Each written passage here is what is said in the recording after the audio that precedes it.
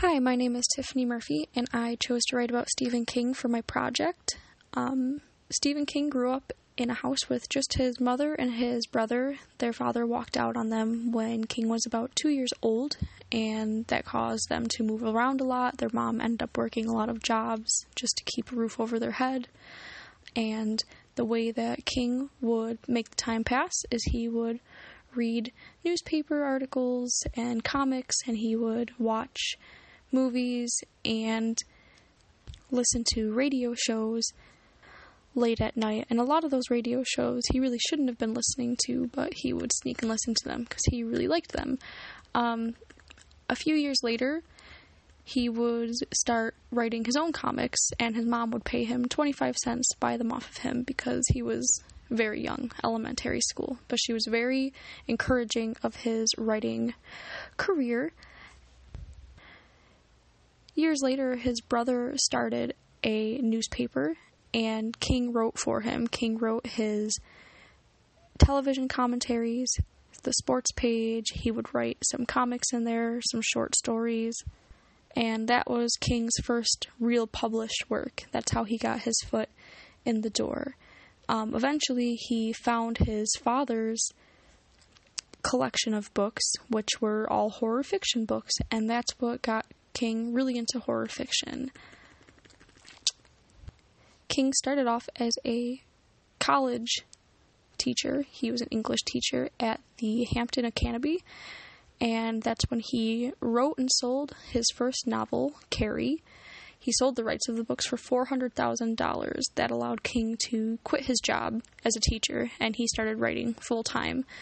A few years after that, the book actually turned into a movie, and King ended up getting in touch with film directors after that because he was not going to stop. He was going to keep writing novels and stories, and they were going to continue to become movies. They still are today.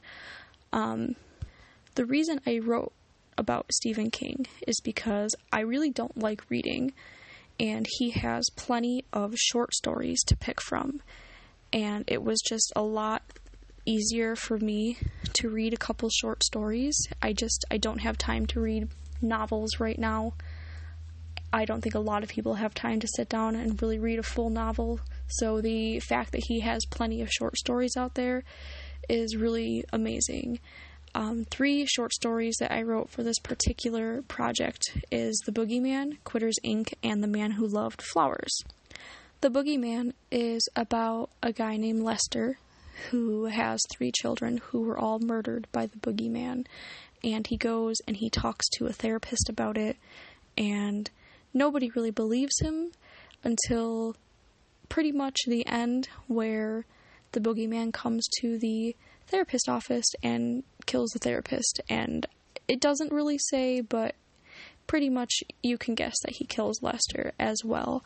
The reason I chose this book and the reason I regretted this one is because I have children, and the emotional appeal that it gives a reader who has children is incredible, because you're reading this story and it's sad, it's creepy, you don't want to read it, especially reading it at nighttime, which is when I chose to read it.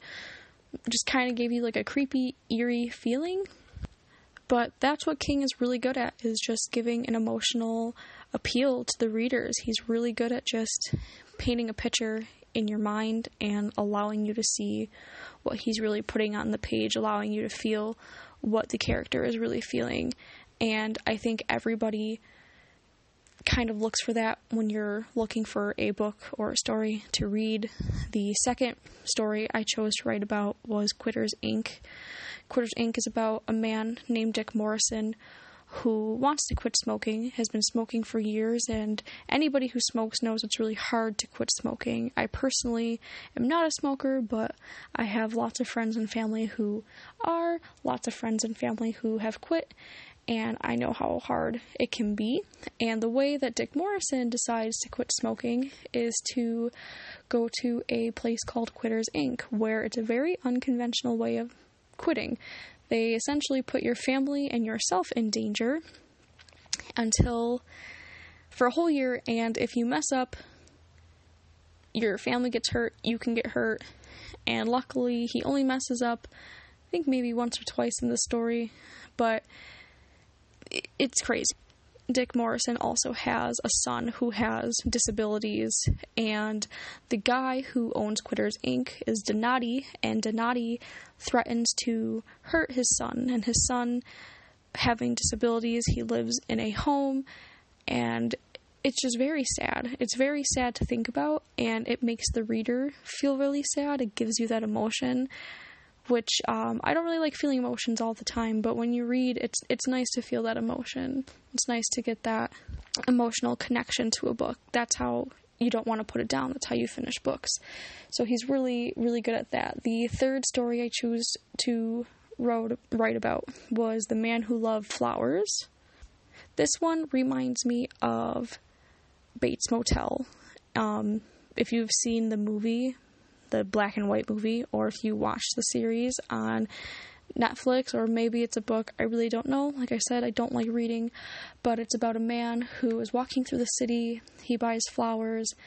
Everyone who looks at him can see that he is clearly in love. The guy is just walking down the street, and in this one, it really shows the way that King uses metaphors and similes in his writing. He uses the word zoomed and talks about how the man zoomed down the road, and how people can see on his face that he's in love, and other things that he wrote in the story really bring out that writing style that he uses.